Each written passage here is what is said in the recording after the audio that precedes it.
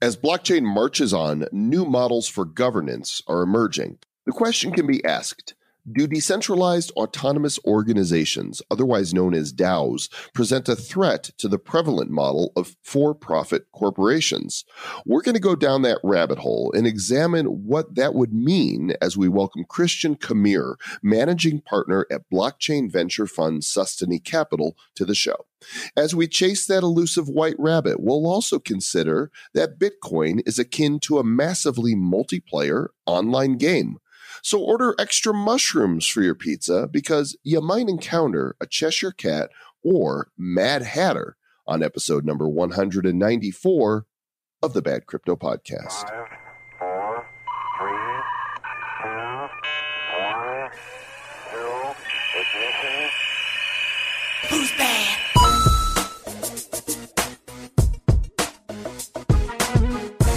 We're going down the rabbit hole on the Bad Crypto Podcast, the show for the crypto curious and the crypto serious. And if you don't know what I'm talking about, go ask Alice. I think she'll know.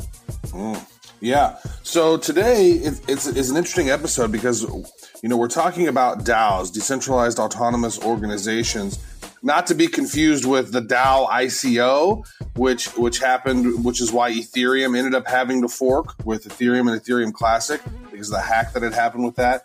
But decentralized autonomous organizations are very unique because if you have a decentralized autonomous organization, you have no headquarters, you have no boss, you have no place where you go to an office, right? It's decentralized, and we're going to have some chats about that today, Mr. Joel Comm. Yes, also not related to the DAO of motorcycle maintenance or the DAO of poo. Well, that's the TAO, the TAO. This is the DAO, so that's true. Those are different. I thought it was pronounced DAO, though. It is pronounced DAO, but it looks like Tao. But it's spelled Tao, so everybody says it wrong, but it's actually pronounced DAO, and it's that whole Zen thing. You're so Zenish. Yeah, it's going to be interesting to see. There's nobody who is the boss, not even Tony Danza, when we're talking about these decentralized organizations. And we have acquired Christian Kamir to come on and talk about that. He's passionate about this subject matter. He is a managing partner at Sustany Capital, and he has much to say on the topic. Are for-profit corporations doomed? Is it over for them? Are they all going to burn? But for a good reason, because of decentralized organizations. That's the topic of what we're going to explore in this interview with Christian Kamir. He's managing partner at a blockchain venture fund, Sustany Capital. He's been a tech entrepreneur since the dial-up days, me too, and his current focus is tokenization strategies and smart contracts and virtual asset investing. He's a lawyer, but we won't hold that against him. He's an official member of the Forbes Finance Council, and he's here right now, somewhere, wherever it is he is. Hey, Christian.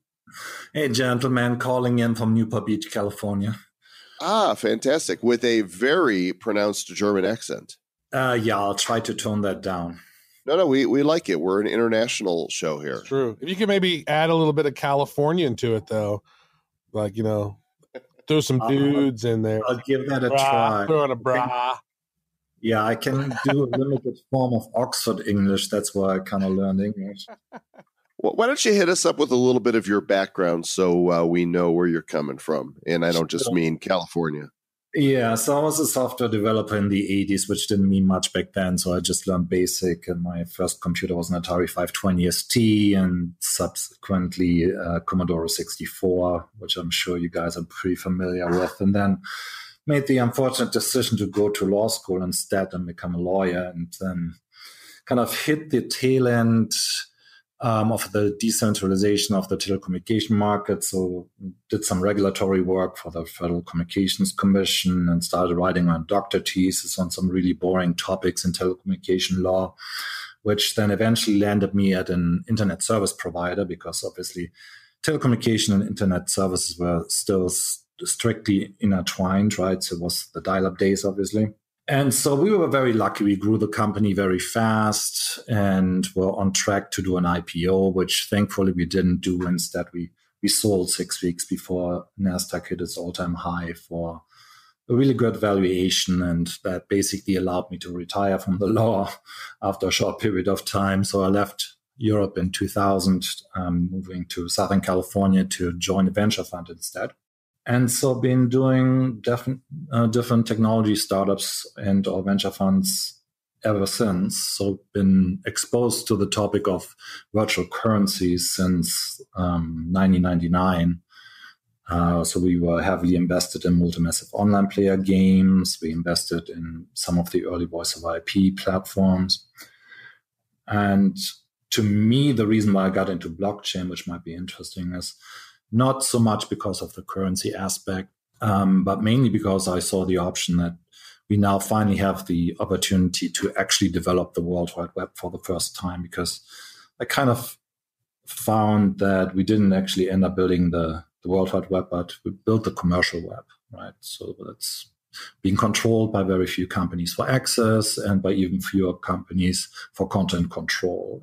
So that got me really interested in the blockchain space for the first time, specifically when Ethereum came around. It's been an interesting journey for those of us who have been in technology for as long as, as I got on in 96 for the first time on the internet. Joel got on earlier than that. And you coding back in the 80s, it's been wild. And now, so blockchain has really opened the door for a whole lot of opportunity.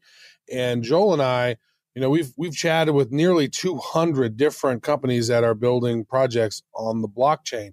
And so I guess I want to ask you then is that, what are some of the more interesting things that you've seen that blockchain can do to sort of help make the world maybe a better place? Yeah, I think the most interesting thing really is this idea of being able to align the interest of all stakeholders, right? I mean, that sounds sort of esoteric until you start implementing it. But most people seem to kind of ignore is that Bitcoin, aside from introducing the paradigm of blockchains and kind of a new form of electronic money, introduced this decentralized autonomous organization. And that because of the failure, quote unquote, of the DAO, so the specific project, hasn't gotten much play as of late and hasn't gotten much play in comparison to the whole discussion around cryptocurrencies and trading and so forth. But to me, that's actually the most important aspect of what blockchain is capable of doing. So if you go into some of the specifics here, it's like, as we all know, Bitcoin as the prime example doesn't have a Bitcoin corporation that's sustaining it. If you turned off the internet, chances are that Bitcoin will still work. But surely if you turned the internet back on, then Bitcoin would be right back. Don't turn off my internet. Don't do it. So it's a super sustainable system from different aspects. So the one that I hinted at was the technology aspect, but then the other part is its structure as an organization, so that the incentives of the people that are participating in the network are aligned, so that no one has the overriding interest of wanting to own the entire net, or as you typically refer to the 51% attack. It comes always back to me to this paradigm: if you owned all the money in the world, how much would you own? You would actually own nothing, right? So, but long story short, if you look at the for-profit paradigm, that's kind of the overriding system for most capital-driven societies these days.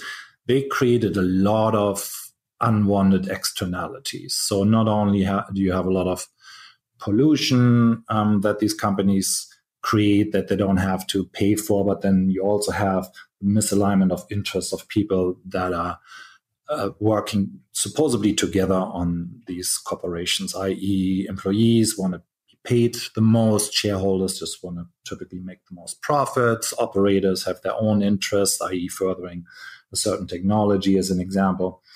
And so you get these zombies that pretend to be in the world to serve one purpose, like I am a search engine, when actually what I am, I'm a marketing company, right? So I wrote an article more than 10 years ago about the topic that you as the user are not actually what you think you are on Google. You're really the product. And this theme finally has come back a decade later, where most people now seem to realize that, hey, as a user, I'm actually the product that Google is selling to marketers, right? And Google is not a search engine by any stretch of the imagination.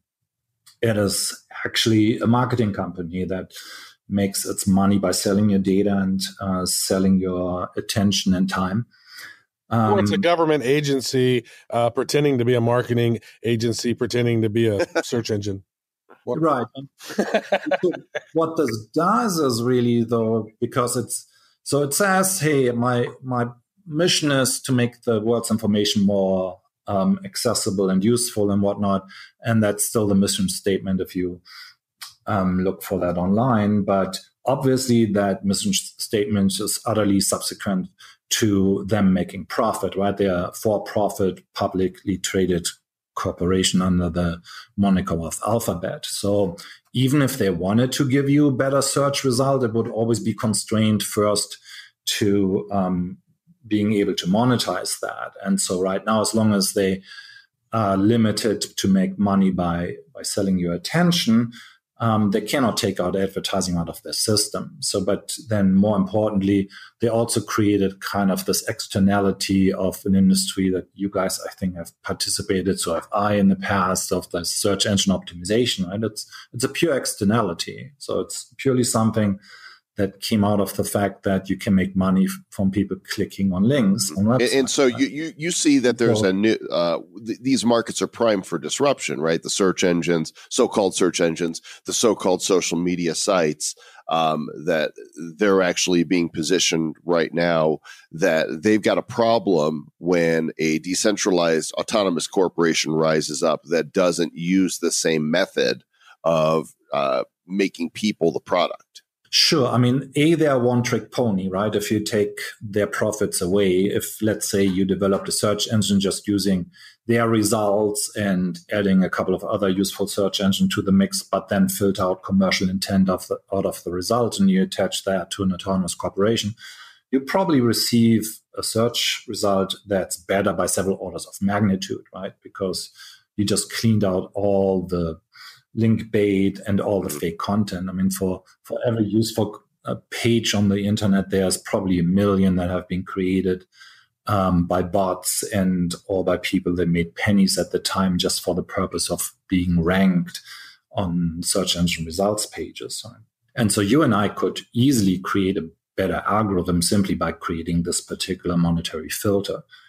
So that makes the search engine super vulnerable. But at the end of the day, this is just one of the many examples that for-profit corporations create. At the end of the day, for-profit corporations, by the mere incorporation with that particular purpose, have to create profit and maximize profit for their shareholders. So if I want to provide you with the best food, the best information, the best car, well, I still have to make a profit. I still want to try to maximize profit first, right? So if not everybody is pulling into the same direction, that for-profit motive will always outrank any other objective in the system. So if I go to the store, I pick the best steak and I cook it just to my liking, right? As if I run a restaurant, then then I pick that particular piece of meat that lasts the longest and gives me the most profit. And I'm simplifying here, but you see where this is going. Mm-hmm. I want to ask a question around, how a DAO, a decentralized autonomous organization, can maybe make pay between the CEO and the average worker a little more reasonable. Because back in the 1950s, a typical CEO made about 20 times the salary of the average worker. And as reported in Forbes in May, the current CEO pay is 361 times the average rank and file worker. They're getting about $14 million a year, the CEO. So maybe how would the DAO organization, decentralized organizations, how would that impact that? Because to me, that just seems to be a huge, huge gap between the haves and the have-nots within these organizations. Well, in a DAO, you don't have that particular hierarchy per se, fortunately, right?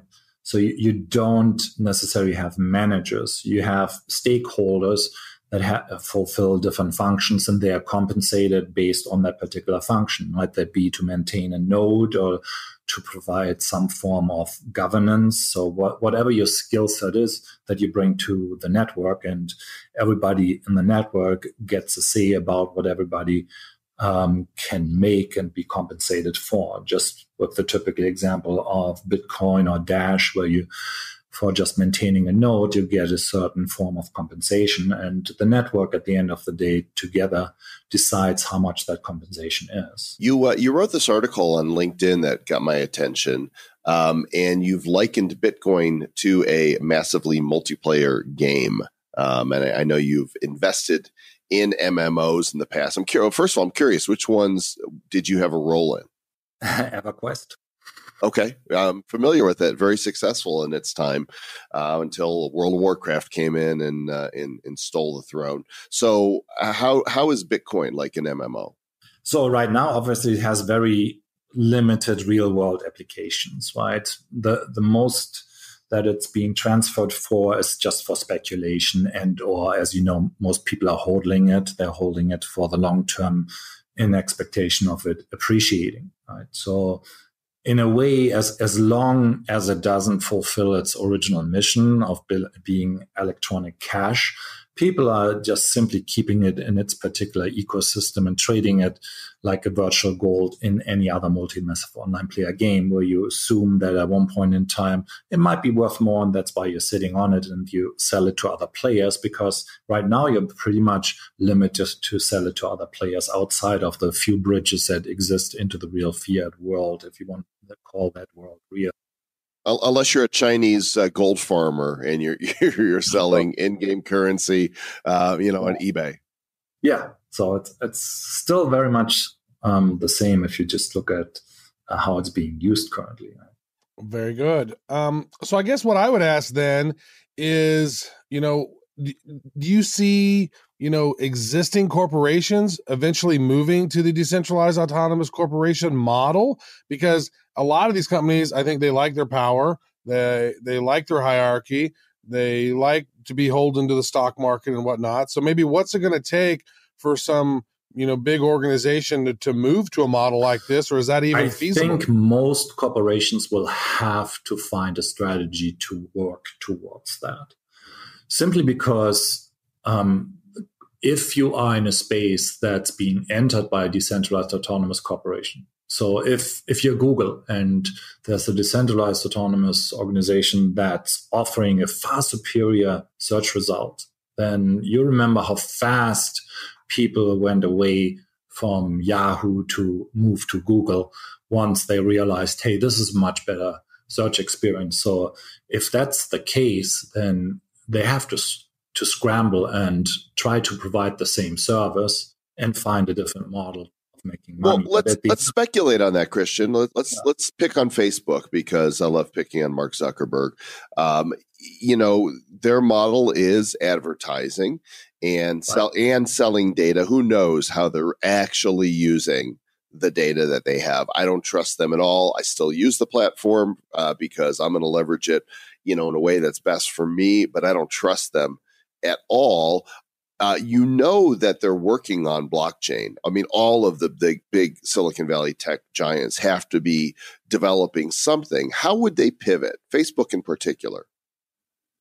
How would they pivot? Well, for one, they would have to, and already do need to comply now with the general data protection rights from Europe, right? That was one thing that stood out to me, particularly when I moved here, because a lot of the things that corporations are capable of doing here were already illegal in Europe when I left, right? I was utterly surprised to find out that there's corporation that can collect information about me and sell it to other entities. That's not something that was ever legal where I'm from.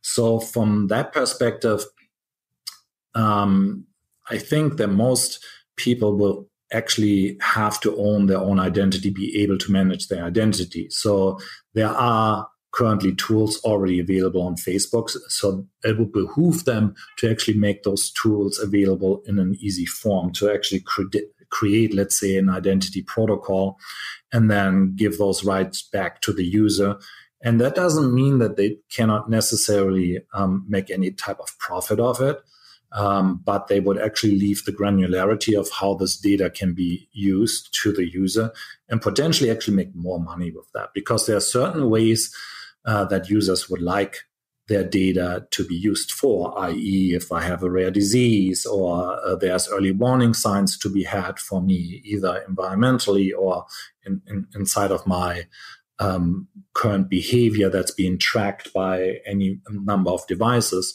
The problem comes into the scenario where this data is simply being used to present me with advertising, because that at the end of the day doesn't make my life better and doesn't make the world a better place. So for anybody who's a data broker today, they should think long and hard of how can this data to be used to actually provide a service to the person that actually is the original owner of that data.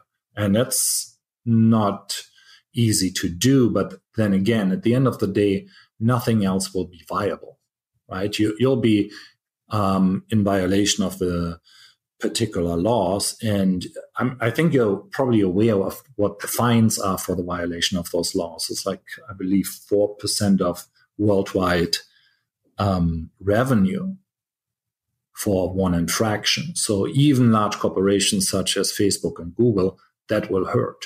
That's just such a bogus, to me, though, for them to come up like, you know what, for your first infraction, we're going to take 4% of your global revenue. Like, who came up with that? To me, I mean, I know I've researched it, I'm familiar with it, but just to me, it just seems kind of bogus that some governing organization can say we're going to take a vast percentage of your revenue just because.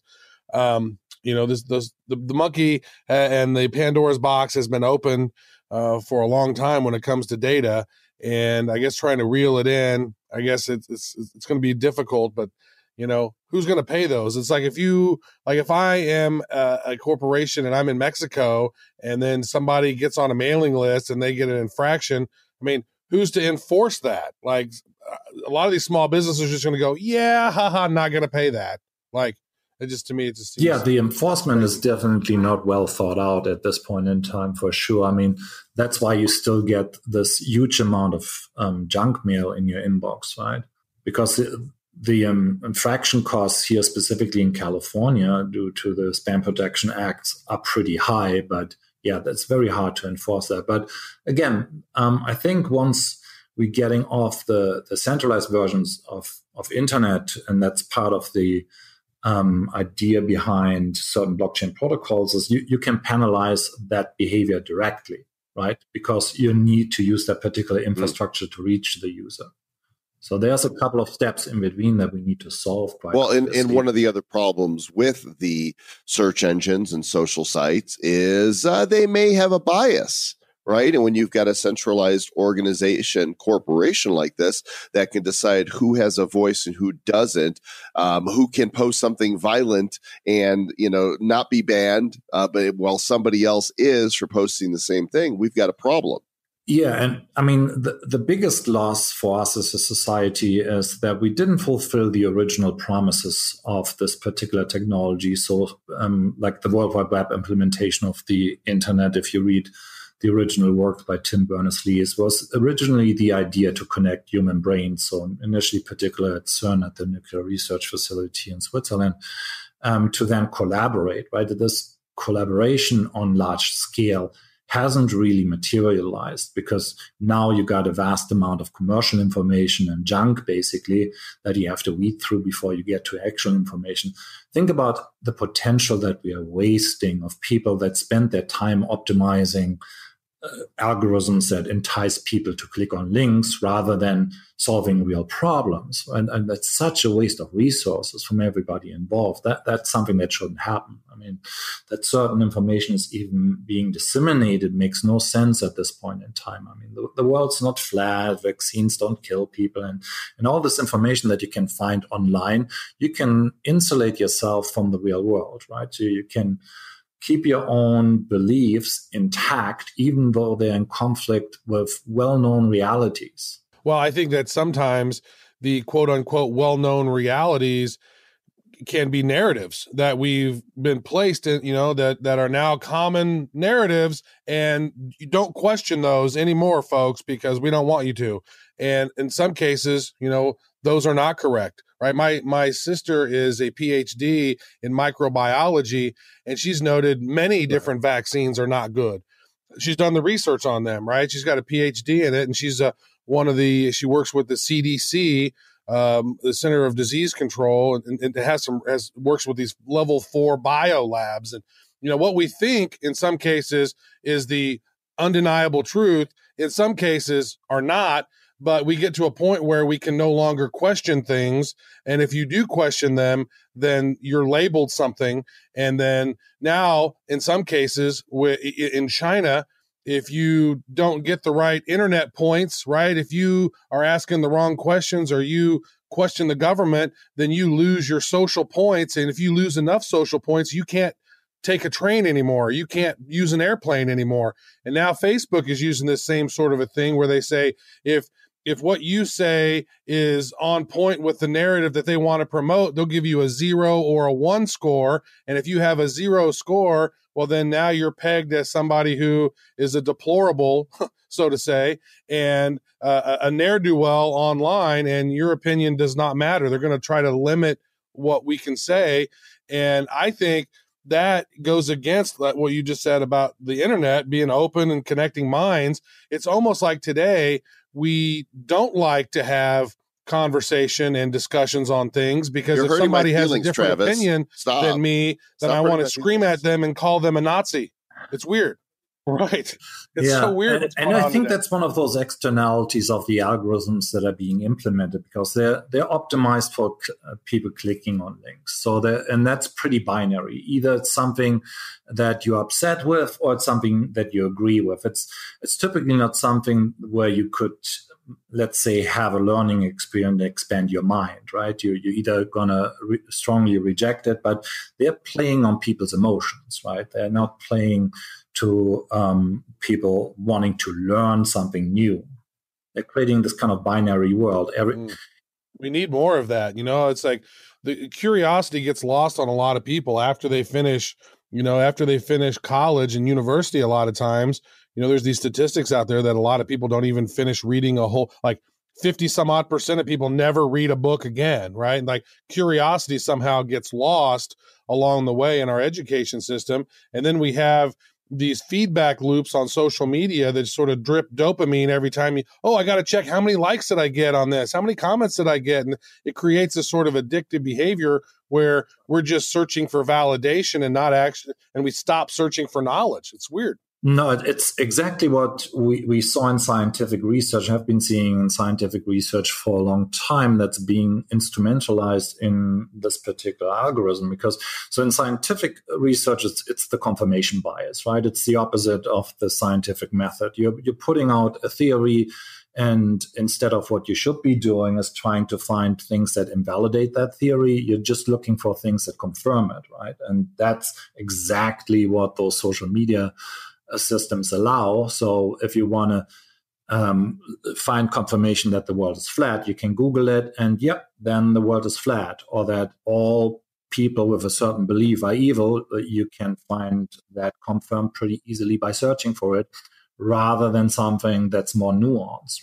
But the point is, if you got taught every single religion in school, you probably wouldn't pick any one of those, right? You just see that they're all kind of interesting stories that are all somewhat interconnected, but you're creating some knowledge about the real world and you understand other people better, right? And that's it. That's a great point. That was a really good point right there, because whenever I grew up, my mom and dad, I think the only book that I ever saw my mom read was the Bible, right?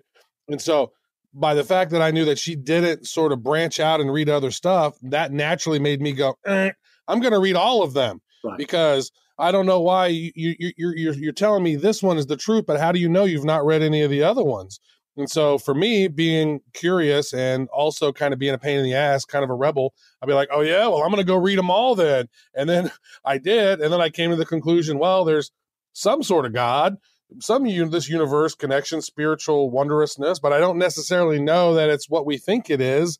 And we get taught this dogma, we get taught all these narratives and all these things, and we rarely will question those key beliefs in our life. And I think that a lot of times that's a detriment to people because they don't question. Well, Travis, even there, though, you make a conclusion. You said there is some sort of God or something. So did you read the atheist book? Because, I didn't read that one. Yeah, no. You need to read that one, too. Because I need to read that one because there's not one. Yeah, there is one.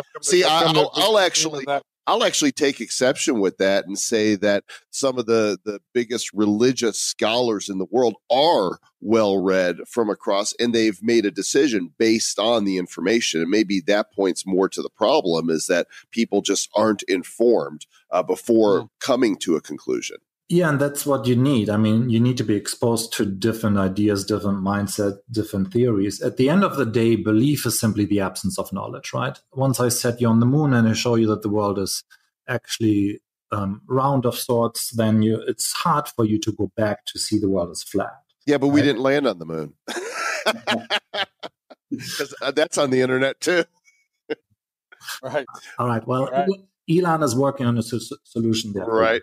Well, let me ask you this then. Going back to the social and search sites, the giants, is it likely that they will be able to pivot successfully, or will we once again see a transition? Will a company rise up and demonstrate that, hey, these companies are monsters, they're the Leviathans, but nobody is too big to fail and lose their user base? No one is too big to fail. I mean, you and I remember the days of AOL, right?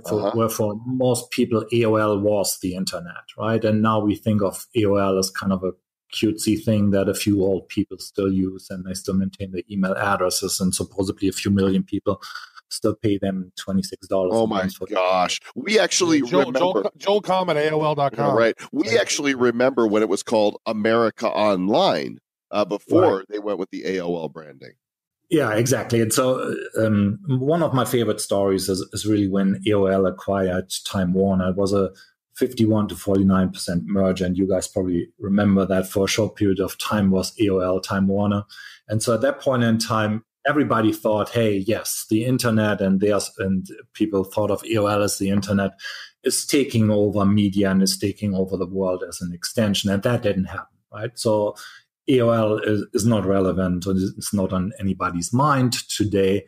So I can totally see how this could happen to Facebook and Google and any of the other large websites that are now super decentralized, because that's the part that makes them vulnerable, right? So they employ not millions, but thousands of people to do what they do. They deploy millions of dollars of hardware to do what they do, right? It's tremendously inefficient the way, for example, that search is being delivered, because of the fact that most of the energy is being used to actually run it against the advertising index and to figure out what's the best ad to show to you, rather than centering the result around you. So from that perspective, they are very vulnerable because they're one-trick ponies. I mean, if you take that one particular revenue source away, what are they going to do? They need to pivot to something really, really fast and probably lay off most of the people that they hired, because they didn't develop any useful skills that are useful to this new economy that we are building, a new decentralized economy where people don't work all day for optimized eyeballs to see certain advertisings. I mean, that again, it doesn't make the world a better place, and it doesn't make my life better. It doesn't make your life better. Me neither. I wish it did. So let me ask you then, what are some other things that you're seeing in the crypto and blockchain space? I mean, you have, your own VC firm, you're investing in a lot of different stuff. You're talking about this on Forbes. So what are maybe some other things that are interesting to you right now that you'd like to share with our audience? Well, I think what would be important for everybody to put a more nuanced perspective on is to stop calling this entire space crypto anything, right? Because, I mean, that's a little bit like calling everything internet secure socket layer. I mean, the cryptographic approach to the blockchain to secure the data that's being stored is a useful and necessary feature, but it's by all means not the most important thing. So to that extent, a lot of people that enter the space look at as everything being a cryptocurrency. And there's really, if you stay true to the word and its definition, there's only a handful of cryptocurrencies. Most of these companies or entities that are out there and projects that are building on top of blockchains or building blockchains themselves, they might have a virtual asset that has cryptocurrency facets, but that by any imagination is the least important aspect of what they are doing.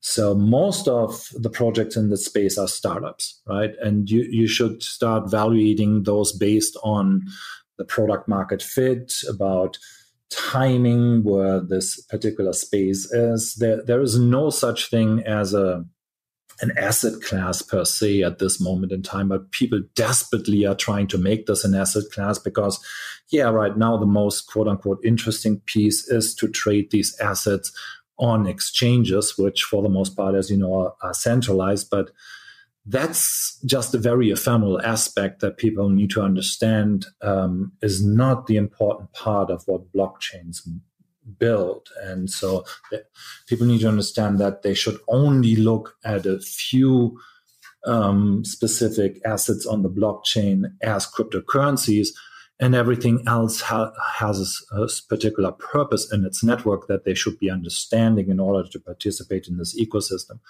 Otherwise, if you look at this as an investment, you're prone to make the wrong decisions because currencies have very particular allocation decision-making processes. And if you apply those to something that's really a startup that doesn't have a relationship to the cryptocurrency, but that's using this virtual asset for a function in their system, or it's a unique virtual asset that they're selling on their own merits, that's those nuances you want to understand at this point in time. But unfortunately, we have let this nice term crypto get away with it to where everybody's referring to everything as crypto. And there's a lot of education needed to get the discussion away from that. Does that make sense? This has been fascinating, Christian. I want to get your opinion before we close out here today on two things. One, the future of Bitcoin, but also, are you of the mindset that we're going to end up with just a few currencies and or tokens, or is this mass proliferation of different utility tokens going to grow and use those? So both of those, pick them apart either way you want to.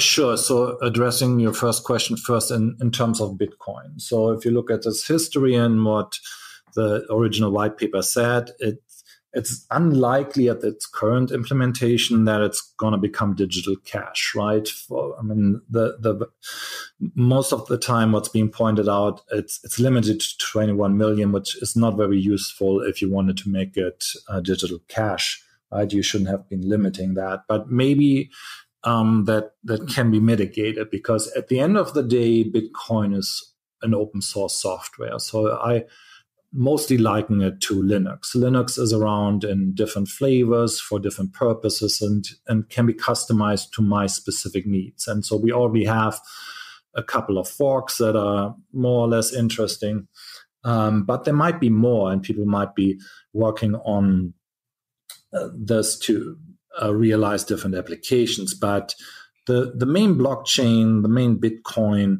will be around, in my opinion. So because it has mostly been adopted as digital gold at this point in time. So if it doesn't change much, then I would concur with the prediction of a lot of people in the space that think that it's going to go much higher than where it is now, but it's going to be treated as a digital gold, as kind of the reserve towards other assets. And as far as differentiation for different other tokens, so non-native assets to a blockchain, I think there will be some around that have limited utility in certain, let's call them jurisdictions and or communities, and we traded there for a long time. And I think that also certain governments will start adopting those, because of its inherent better technology, right? So what's often misunderstood and where the discussion always goes away is there's two aspects to this. Currencies are a technology where money is an agreement. So what I mean by that is if you and I agree that seashells in between us are money, then they are money. And only the agreement is needed. There's no real technology in play. Same if you go to a casino, you go in there, you understand that, hey, I'm going to pick up these plastic chips and I can use them here as a medium of exchange in this environment. And that will be around. And in that same fashion, if you have a certain ecosystem that's large enough, it makes sense to implement your own currency. So as an example, if I'm a large airline and I already have a frequent flyer program, you probably should make that your own currency at this point in time, because then you get the chance of actually aligning the interest between your users, your customers, your suppliers, and anybody else that wants to take part in that ecosystem without needing the actual additional friction that's being created by transferring it to yet another ecosystem. So on a global perspective, economies are, if you want to simplify it, based on production and consumption, and anything in between, any medium in between, is simply friction you're trying to reduce. So we came from situations where we were mostly agrarians and we would consume most of what we produced. And then we got away from that and we needed, in order to facilitate that, introduce intermediaries. And so intermediaries could be technologies such as currencies and agreements such as money. But then also you had transportation and logistics, the exchange of information. So now with blockchain, you get the opportunity to build all these frictions that we created that were necessary in order to create marketplaces directly into the actual token, into your actual virtual good that you're selling, or whatever the virtual good is representing in the real world. So that was kind of a long-winded answer to tell you that there will be new marketplaces that will mainly consist of the assets and services that we're already buying and selling, but that are more inherent to the original product or service that we are consuming. Does it make sense? Long-winded, and it makes sense. Mr. Travis Wright, do you have anything else for our guest today? I do not. I just want to say thank you for coming on Bad Crypto and sharing your knowledge of the blockchain and decentralized autonomous organizations and all the other great stuff that we chatted about. Really appreciate it. No, thank you for having me. And Christian, your website, sustiny.co, is that correct? Yeah, it's sustiny.co, where you can see what we invest in if you are interested in approaching us. And then we also have another one, Sustiny.io. We kind of have this sort of ICO underwriting business where we take on a few projects a year that we think are on the right track but are missing something. So we'll help them out. Excellent. Thanks again. Thank you, guys. I love doing this show, Mr. Travis Wright. I love having these guests on. I love that if you look at where we were when we started this. Well, I'm just going to speak for myself. A year and a half ago was when I started going down this blockchain rabbit hole. It was April 2017. We started the show in July, and I did not know beans. I did not know diddly. I did not know squat. And now I feel like I know a little bit. I can actually speak to this topic, and I do from the stage. And you and I talk about this stuff all the time. And it really is a rabbit hole, because the more you learn, the more you see there is to know. And unlike a rabbit hole, a hole that is like an inverted triangle, you enter and it goes down and gets smaller. This thing is small when you enter, but it just gets wider and wider as you go down it. It's like, whoa, there's a whole world down here. This is earth changing. Yeah, you'd think that we should finally know a few things about this since we've done 250 episodes. If not, we've wasted a whole lot of people's time. I don't think, learning some information and having many lulls is wasting time. I'm still having such a great time doing this show with you. And I just want to thank everybody who listens and pays attention and writes us and subscribes and reviews and follows and engages with us on the mastermind and in Telegram and your emails and our contact form, and just, and meets us. It's like people will bump into us and say, hey, you're Joel or you're Travis. And they still get confused when they discover that your voice, it does not belong to me and my voice does not belong to you. Yeah, what's so funny is when we actually meet people in person, I always tell them I'm Joel. And then you're like, you're not Joel. I'm Joel. And I'm like, well, I don't know. It's on a blockchain. I'm Joel. How are you going to disagree? It's immutable. You'll even wear name tag that says Joel. I have wore name tags that say Joel just to mess with people because it's funny to me.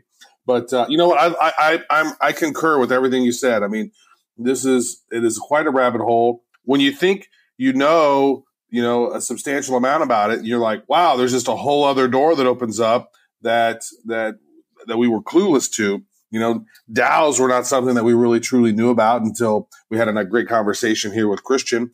And there's a lot more that we don't know. And so that's why we keep talking to the smart people in the space and learning and going to events and connecting with amazing people and connecting with our fans and having a great time while learning and sharing what we're learning. And just so you guys know what's coming, we've got a show coming up on the history of money. We've got another show coming up on the future of money. We've got John McAfee. We've already conducted the interview. It was great fun. The Mac is back. That's going to be coming up in episode number 200. And we are planning out tons of fantastic content for you. So tell a friend, tell 10 friends, take their phones, subscribe to the Bad Crypto Podcast for them while they're not looking. And then when they go to their podcast, they'll be like, oh, what's this? Oh, Apple must be pushing, this on me the way they shoved that U2 album in my face. I guess I'll give it a listen. Yeah, we're in discussions with the White House about making it mandatory and sending out a Bad Crypto alert to everyone's phone. And but we're still in discussions. And by discussions, you mean in your mind, you're imagining that would happen. Thanks for listening, gang. We appreciate you. Stay bad. Who's bad? The Bad Crypto Podcast is a production of Bad Crypto LLC. The content of the show, the videos, and the website is provided for educational, informational, and entertainment purposes only. It's not intended to be and does not constitute financial, investment, or trading advice of any kind. You shouldn't make any decisions as to finances, investing, trading, or anything else based on this information without undertaking independent due diligence and consultation with a professional financial advisor. Please understand that the trading of Bitcoins and alternative cryptocurrencies have potential risks involved. Anyone wishing to invest in any of the currencies or tokens mentioned on this podcast should first seek their own independent professional financial advisor.